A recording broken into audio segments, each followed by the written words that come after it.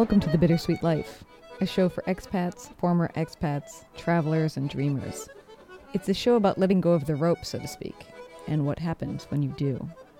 If you're new to the show, I encourage you to go back to the beginning, all the way to episode 1, and join us for the whole journey. There are a lot of great episodes in the past that you just shouldn't miss.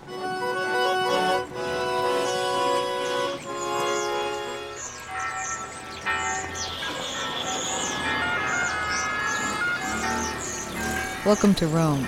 This is The Bittersweet Life with Katie Sewell and Tiffany Parks.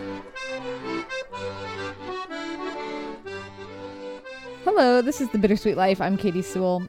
My co-host Tiffany is away this week. Joining me instead is Dalene Heck. Her and her husband Pete sold everything to travel the world, boarding a plane to South America in 2009, and they've been going ever since, documenting their travels and their traveling tips at hectictravel.com. Right now, Dalene's in New Zealand. Thanks for joining me. No problem. Thanks for having me. So why did you decide to sell everything and move abroad? Well, back in 2007, we went through quite a series of tragic events, all really stacked up against one another. Pete's mom passed away. My parents split up. We found out we couldn't have kids, and then my sister passed away very suddenly. And that was all within about a 4-month time period. And so fell into a bit of a depressed state after that. And we'd always talked about travel as a lifestyle before, but it wasn't really until we were faced with the fragility of life in such a dramatic fashion that we realized we wanted to just do what we really wanted to with our lives. And so we made the decision to sell everything and hit the road, and really not knowing what would come of it. We never expected to still be going 6 years later, but here we are. Did you ever regret that decision to sell everything? No, not once. Not once has that ever been a regret. What were you doing before? So we were both working in corporate Calgary. I was a procurement manager. Pete was an accountant. And so we both were doing very well, high-paying jobs. We had the big house in the suburbs. So we were just living that normal North American dream. As you travel, you're traveling the world. How do you decide where you're going to go and how long you're going to stay there? That is completely, it changes all the time. We have no set way that we decide where we're going or for how long. It's opportunities come up and we grab them. Sometimes we have a week and we have no idea where we're going next and happen to look at what the cheapest flight is out of the country. We really leave it up to chance. Sometimes we let our readers even decide for us where we're going. So we're pretty bad at planning and we're pretty bad at decision making. So we really need help with that sometimes. It's so surprising that you could be bad at planning and manage to pull off being on the road for 6 years. It's just something, so many people get really excited by the planning of travel, and we honestly both just hate it. And maybe it's just because we've been doing it for so long now, and that's the only thing about it, though, that it really gets us is having to plan and figure out where we're going next. So where have you really liked in all the places that you've gone? Was there somewhere that you liked best or that suited your desired lifestyle the best? Gosh, we've had it. Every place is different. It's hard to pin one against the other because we like some places better for the food and other places better for the activities. But overall, we both really kind of left our hearts in Turkey. We had a 3-month house sit there twice in the same place. And it was a remote location where not anybody really spoke English. And it was really a great chance for us to dive into the culture. And it was just a really remarkable experience where once the neighborhood and the communities accepted us, we kind of became rock stars in the place, and it was just a really fun, endearing experience. Now, you mentioned house sitting as part of that, and that's a lot of what I'd like to talk to you about. You actually together wrote an ebook called How to Become a House Sitter and See the World. Was this something that was going on before? I mean, have people always been house sitting around the world, or is this something fairly new? The concept is really gaining steam, but it is something that people have been doing for a while. How we got onto it was when we were in Ecuador. We spent our first year just backpacking around South America, and we met a couple there, an American couple who'd been house sitting for 16 years. And they were house sitting their way from California down to Argentina, and that's when we met them, was in Ecuador, so they still had a ways to go. We went back to Canada after our first year around South America. We knew we wanted to keep traveling, but we weren't sure how, and backpacking is really exhausting to be in a new city in that every few days. And that's when we decided to give house sitting a try. And it was some of the big websites that are available now for house sitting were just launching then. So it was really just starting to gain steam. And so when we wrote about it for the first time on our travel blog, we were the first popular travel blog to really talk about house sitting. And then we had so many people interested in how we were living, because it's an entirely different immersive way to travel. Plus, you can save a lot of money by not paying rent. Then that's when we decided to put everything into an ebook. And now it's really completely taken off. There's so many websites out there now to match homeowners and house sitters, to the point where it's almost getting too competitive. The prime house sits are just snapped up in no time by people who have a lot of really great experience, or sometimes just the first person that applies out of 50 that end up applying. So it's a really big phenomenon now. Is that how you ended up in New Zealand? Is it a house sit? It is a house sit. We are in a beautiful house at Lake Wanaka with 2 dogs and a cat to take care of for 2 months. And this one was via word of mouth. It was friends of ours that couldn't take it, so they suggested us, and we've always wanted to go to New Zealand, so we snapped it up. Is it strange to constantly be living in other people's homes? I know some people do struggle with that. We know a couple who blogged about it and just decided to quit doing it because they just could not be accustomed to. The one thing they kept harping on was nobody seemed to have a good paring knife anywhere. That really frustrated them. But I guess we just are very adaptable. That's the thing. You have to be adaptable. You have to be just completely open to that. And we really look forward to it. We don't host it all the time, but when we do, it kind of becomes our break from constant travel. It gives us a chance to feel like we're in a home, even if it's not ours. We take advantage of the kitchens, and I do lots of baking and cooking and stuff that we wouldn't do otherwise on the road. So for us, it's almost a bit of a break, and we welcome it. So how does that work when you're on the road? What exactly are you guys doing? Do you mean like job-wise or? Yeah, well, job-wise, and also just, does that mean you're keeping moving, or how does it work when you're not in a stable spot? So when we're not house sitting, we're typically using Airbnb and stuff like that. And we like to spend a little bit longer in each place. So usually like a week to 2 weeks we spend in any one location to get to know it a little bit better. Sometimes it's longer than that. For work, we have 2 businesses that we run online. One, of course, is our travel blog, Hectic Travels. And then the other one is Hectic Media. And what that is we connect brands and destinations with new media influencers. So we've worked with a mobile app who is always looking for bloggers and Instagrammers to promote their app. And so we will go and search and find the right people, who's the right fit to promote it. We've worked with some small towns in Canada that want to bring in bloggers to write about their destination, but there's so many thousands of bloggers out there and they really had no idea where to start. So we've been around long enough, we know who the good ones are, so they hired us, and in turn we hired the bloggers and managed the whole entire campaign. So that's our day job, which we can thankfully do from any spot in the world, and it enables us to keep going. So when you hit the road back in 2009, were you thinking of it as being a temporary thing, like we just want to get out of town and try something new for a while?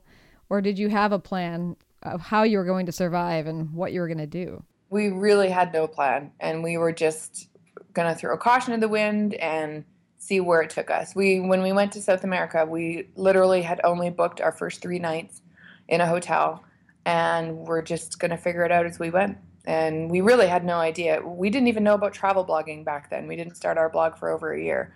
It was just completely, we'd figure it out. We're smart people. We work hard. If something didn't work out for us, we'd figure out a way to find a job wherever we were and keep going. So that's just it. So going back to house sitting, if that sounds like an intriguing idea to some people, and who knows if you want to spread this around too much if the competition's getting so huge, but where do you even begin if that's something that sounds interesting? Well, you buy our ebook first. Yeah, of course. Inside that ebook, we do a really good evaluation of all the websites that are available out there. Some are worldwide, others are more specific to particular areas. So it depends on where you want to go in the world and what exactly you're looking for. So we give a breakdown of who has the most house sits, in what location. And then it's about signing up to those websites. It's about creating a profile that's really going to make you stand out, developing all your references. It's like applying for a job. So we give advice in the ebook on how exactly to do that and to increase your chances of getting a good house sit. One other option also is really, it's just word of mouth. A lot of people get by on just doing that. You show up. Costa Rica, for example, is a very popular place for house sits. A lot of house sits typically exist where there are expats, and the expats want to go back to North America, visit their family for a couple months, and so they bring in house sitters. There's a lot of expat Facebook groups and all that kind of stuff they're out there that if you just throw your name into those groups and say, hey, this is what I'm looking for, a lot of people have had success that way as well. So it's really just about spreading the word of what you're looking for and paying close attention to the websites that are out there. Is there one in particular that you would recommend? We've had success on probably 4 different platforms as well as word of mouth. The one that we're really keen on right now is called Nomador. They were just entirely based in France, but now they're spreading out worldwide and have really the best website interface by a long shot. They're not as big yet, so it's not as competitive, and they're really progressing thoughtfully. Some of the other websites, it's just a big grab for getting as many signups as possible, but they want to ensure that they develop a really strong community of house sitters and homeowners, and they're really doing a really great job of doing that thoughtfully and slowly to build that community that's going to be supportive and less competitive and all of that sort of thing. So that's who we've been really keen on. And we also got a 3-week house sit in Paris through them, so that never hurt. Yeah, that'll sway you a little bit, right?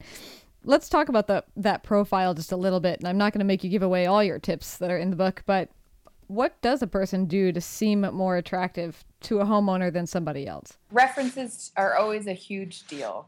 That's one thing that's going to set people apart. And even if you don't have a reference from house sitting, chances are you've had a landlord you've dealt with or a veterinarian that can speak to your love of pets, even an old boss or whatnot. That will really make a big difference to a homeowner. The other thing is in just the brief opener, because we just did a survey recently, and some of the homeowners said they get up to 100 applications if they're in a really great location. It's tailoring the cover letter or profile to actually match that particular house sit. Don't copy and paste an application. Don't make it about yourself and why you want to go to Paris for 3 weeks. Use the pets' names in your letter. Talk about your love of animals and all those kind of things that will make you a good house sitter for them. So really make it tailored in order to make you stand out to that particular homeowner. Well, if it's so competitive, once a house is listed, how much time do you realistically have to get in touch with that person before it will be gone? In a prime space, you have to get your application in within the first 24 hours, no question. And even then, you may not have a chance, because what they're going to do is they're going to look at the first few in their inbox, and if they look good, that's who they're going to go with. So being quick on the draw is really, really important on some of the bigger websites with very popular house sitting locations. Have you found other ways to save money since you've been traveling so much? Are there certain things that you do to make sure that your budget stays within a certain place? Airbnbs can cost a lot of money, particularly if you end up in high season at some of these places. Somewhat, although Airbnb is a steal compared to hotel prices. We're getting too old and grumpy for hostels. Yeah. That's one way to save money. But we have found some really incredible deals on Airbnb. I mean, it all depends on where you travel as well. We do like the more offbeat countries, so we'll spend a lot of time in, say, Eastern Europe. We just did a 3-week stay in a coastal town in Albania, and the Airbnb, it was a 2-bedroom apartment, view of the water. We could walk out and get right on the water, and it was $35 a night. Wow. So we've stayed in a luxury apartment right in the heart of Budapest for $60 a night. So Airbnb has some killer deals, I'd say more so than not. And it's become our go-to when we're not house sitting. Are there any places that if you're going to be on the road for a really long period of time that are less attainable on a budget traveling? Oh, sure. I mean, New York, we had a 6-week house sit in Manhattan. We probably never would have been able to stay 6 weeks in Manhattan if it wasn't for that house sit. So there's definitely places that, you have to be careful of with budget, but in other ways, like most of the world, I think is attainable. Another thing that you mentioned on your website, you have a bunch of tips that you share for married couples, people who are traveling or not traveling. How did that come about? Well, I think being on the road as we are is really trial by fire. Some couples do it and don't last because traveling with someone is a completely different experience than just living day-to-day life with someone when you're thrown together 24/7. I feel like, okay, so we're going to be celebrating our 14th wedding anniversary right away, but I would swear compared to most people, we've been married 50 years because of all the time that we spend together. So I think we had some valuable lessons to share from all this time we've spent together and, with how strong our marriage is now. Can you share some of those tips with us? Yeah, I think one of the most important ones we learned early on when we got to South America, the first few months were quite difficult. We had gone from, maybe seeing each other for a couple hours a day, maybe quality time in our corporate lives, to being thrown in together 24/7, not having the old roles that we used to perform in our marriage. Those were all out the window as well. So we really had to redefine our relationship. And we got on each other's nerves quite a bit in that first little while because we weren't used to being together all the time. And so we learned within the first few months that one of the most important things was just to take time away from each other and kind of nourish our individual selves. I think that early on in a marriage, you can just easily forget that and you feel like you need to do everything together all the time, but that's not the case. We really need to still be independent and have that side of ourselves nourished. And so we learned to just start asking each other for time apart. And at first it was like, well, what did I do wrong? But now we just realize that it's just necessary and it's not even a slight against the other person. It's just the fact that we just need that. And so we can ask it without judgment and give it without judgment. And so that was something very valuable we learned early on. With the way that you're moving around, you're the friends that you have, the constant friends that you have. Is forming friendships and having other outlets difficult to find? We still have a really strong friend base back in Canada, and of course this community that we're in of travelers, we've developed some good friends as well. But for the day-to-day stuff, yeah, I can't often just pick up the phone and call my best girlfriend and chat about who wore what at the Oscars. I don't know, something stupid like that. Time zone differences, busy with our lives, all that kind of stuff just precludes that from happening anymore. So yeah, we really have to be each other's best friends, confidants, everything. And I have to listen to him talk about football, and he has to listen to me complain about the frizziness of my hair. And that's just the way it has to be.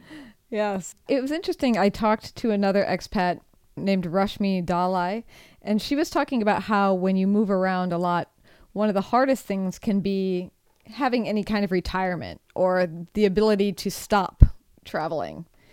Partly just because the next job is always coming, but also because the money starts to feel a little bit like play money because it all looks so different. Do you guys have a strategy for how you maintain your budget on the road? No, we're pretty terrible at that. Chalk that up with our inability to plan well. We were fortunate in that when we left Canada with a good amount of savings because we had bought and sold our house at a very opportune time. And now that we're doing well with our businesses, money, of course, it's always a thought, but it's not a dire concern. We are just very thrifty by nature. So we don't really get into analyzing our costs to the nth degree because we know we're doing okay and that we don't absolutely need to do that. So it's just not a habit that we've picked up, and we're both quite okay with that. So in 2014, you got named by National Geographic as the Travelers of the Year, which I think is a pretty cool designation. What did that actually mean to you? Well, it was an incredible honor, honestly, and totally unexpected. We really, even when we knew they were considering us, we just thought there's no way in hell that that's actually going to happen for us. But when it came through, what it really did was just kind of serve validation, really, for what we're putting out in the world, that it does have value. And I mean, we get emails all the time, of course, from people saying that we've helped them and everything. And that's fantastic. To be recognized out of thousands of people by National Geographic was really just an immense honor. There's just nothing really else we can say about that. It really meant a lot to us. and that what we're doing is meaningful, and we're helping people, and we're just incredibly touched. What do people ask you the most? All these people who are reaching out to you. It's funny. I was just talking to another blogger about this the other day, how different blogs attract different kinds of emails. She was saying how she gets emails from families all the time angry at her for inspiring their kids to quit law school, because she used to be a lawyer. But I said, we never get angry emails. What we get is people spilling their life story. And I'm not kidding, like just pages of this happened. They can really relate to our story of why we gave everything up to travel. And they've gone through similar experiences, some deep tragic events in their life. And they really want to do what we're doing and all this kind of stuff, where they acknowledge the changes that we made and just want to tell us that they think it's great. And so we get like at least a few a week, just pages and pages of people's life story. I'm continuously crying from them. Just very touched by what they send. Otherwise, questions that we get, though, are just really basic about house sitting. We've helped some people with their profiles and stuff like that. Yeah, it's mostly just life stories. We've accumulated a nice little folder that I call Amazing Emails. There's a lot of in there. Is there any downside to staying on the road? To be constantly moving? Yeah, of course. I mean, it can be quite tiring sometimes if we're moving quite rapidly. It is tough on relationships, maintaining them while we're on the other side of the world. My mom, I don't think, has slept very well a solid night in the past 6 years with us being gone. In a way, I kind of think I don't know if I can say this about Pete, but I might be kind of wrecked. I don't know that I can now change and go back to a settled lifestyle. I think I'm wrecked in a good way, though. I think travel has just opened me up to so much that it's insatiable. I can't stop. I just have to keep going and learning new things. So it's a downside. It's a good side. I don't know. It's tough to say at this point. Well, it does answer the question that I was going to ask you, which was, are you going to keep going, or can you keep going? We definitely can. There's nothing stopping us at this point. I think the only thing that would really make us slow down or even probably go back to Canada and return our parents are getting older, ailments are getting more common. If that becomes an issue, of course, we would go home to be with our family. But the great thing about this lifestyle is that we have the freedom to do that and work from wherever. But other than that, there's just no reason to. We can't see how we could possibly be happier than we are right now. Part of this podcast has ended up being, the tagline of the podcast has been learning to let go of the rope. And which can be so hard to do sometimes, even if you're a person who wants to travel or you want to live abroad. It just seems like such a scary thing to do. Yes. Is that something people ask you about or that you have advice for? All the time we talk to people about that, and I really want to do it, and there's always a million excuses why not to do it. From the time we made the decision, I'll say from when we sold our house. So we got out at the end of May. So we were officially homeless end of May 2009. Our flight out was at the end of August. So we had a few months where we were just tying up loose ends at our jobs, visiting family, visiting friends, because we really didn't know when we were going to come back. And so we wanted to put in as much quality time as we could.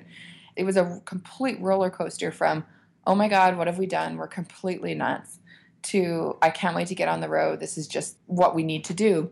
The scariest part, of course, was during that time was making the decision and then realizing this was actually happening. And then when we got on that plane, I'll never forget the feeling, because I don't think I'd slept the night before. I was a bit of a wreck. I'd said goodbye to my mom that morning. But as soon as we got on the plane, it felt like a weight had lifted off of our shoulders. I felt lighter. I felt just completely a slice of freedom that I have never felt before in my life. That was when we knew that we had made the absolute right decision.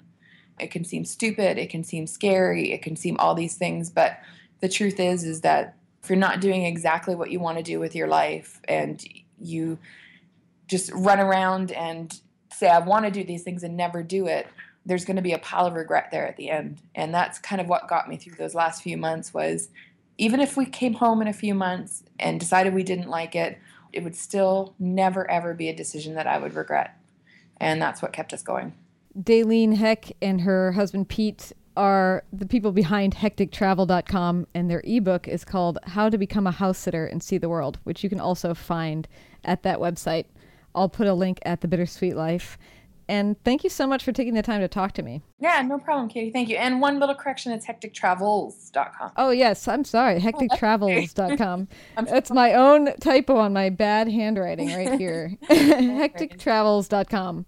So the link will be even more important. Well, thank you so much for joining me. I really appreciate it. No problem. Thanks, Katie. All right. This is The Bittersweet Life. Join us again.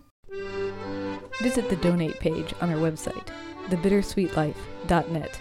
All donations are reserved exclusively for the creation of audio content. Your financial support keeps us strong. Thank you.